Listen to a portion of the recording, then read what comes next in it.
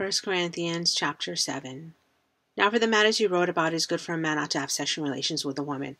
But since sexual morality is occurring, each man should have sexual relations with his own wife, and each woman with her own husband. The husband shall fulfill his marital duty to his wife, and likewise the wife to her husband. The wife does not have authority over her own body, but yields it to her husband.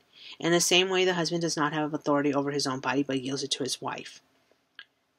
Do not deprive each other, except perhaps by mutual consent and for a time, so that you may devote yourself to prayer. Then come together again, so that Satan will not tempt you because of your lack of self-control. I say this as a concession, not as a command. I wish that all of you were as I am, but each of you has your own gift from God. One has this gift, another has that. Now to the unmarried and the widows I say, it is good for them to stay unmarried as I do.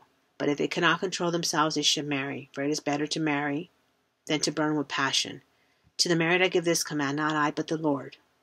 A wife must not separate from her husband.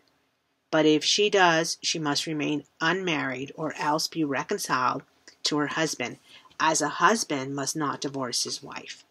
To the rest I say this, I, not the Lord, if any brother has a wife who is not a believer, and she is willing to live with him, he must not divorce her. And if a woman has a husband who is not a believer, and he is willing to live with her, she must not divorce him.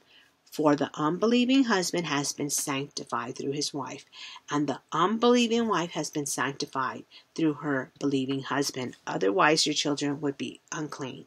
But as it is, they are holy. But if the unbeliever leaves, let it be so. The brother or sister is not bound in such circumstances. God has called us to live in peace. How do you know, wife, whether you will save your husband? Or how do you know, husband, whether you will save your wife? Nevertheless, each person should live as a believer in whatever situation the Lord has assigned to them, just as God has called them. This is the rule I lay down in all the churches. Was a man already circumcised when he was called? He should not become uncircumcised. Was a man uncircumcised when he was called? He should not be circumcised. Circumcision is nothing, and uncircumcision is nothing. Keeping God's commands is what counts. Each person should remain in the situation they were in when God called them. Were you a slave when you were called? Don't let it trouble you, although if you can gain your freedom, do so. For the one who was a slave when called to faith in the Lord is the Lord's freed person. Similarly, the one who was free when called is Christ's slave. You were bought at a price. Do not become slaves of human beings. Brothers and sisters, each person, as responsible to God, should remain in the situation they were in when God called them. Now, about virgins, I have no command from the Lord, but I give a judgment as one who by the Lord's mercy is trustworthy. Because of the present crisis, I think that it is good for a man to remain as he is. Are you pledged to a woman? Do not seek to be released. Are you free from such a commitment? Do not look for a wife. But if you do marry, you have not sinned, and if the virgin marries, she has not sinned. But those who marry will face many troubles in this life, and I want to spare you this.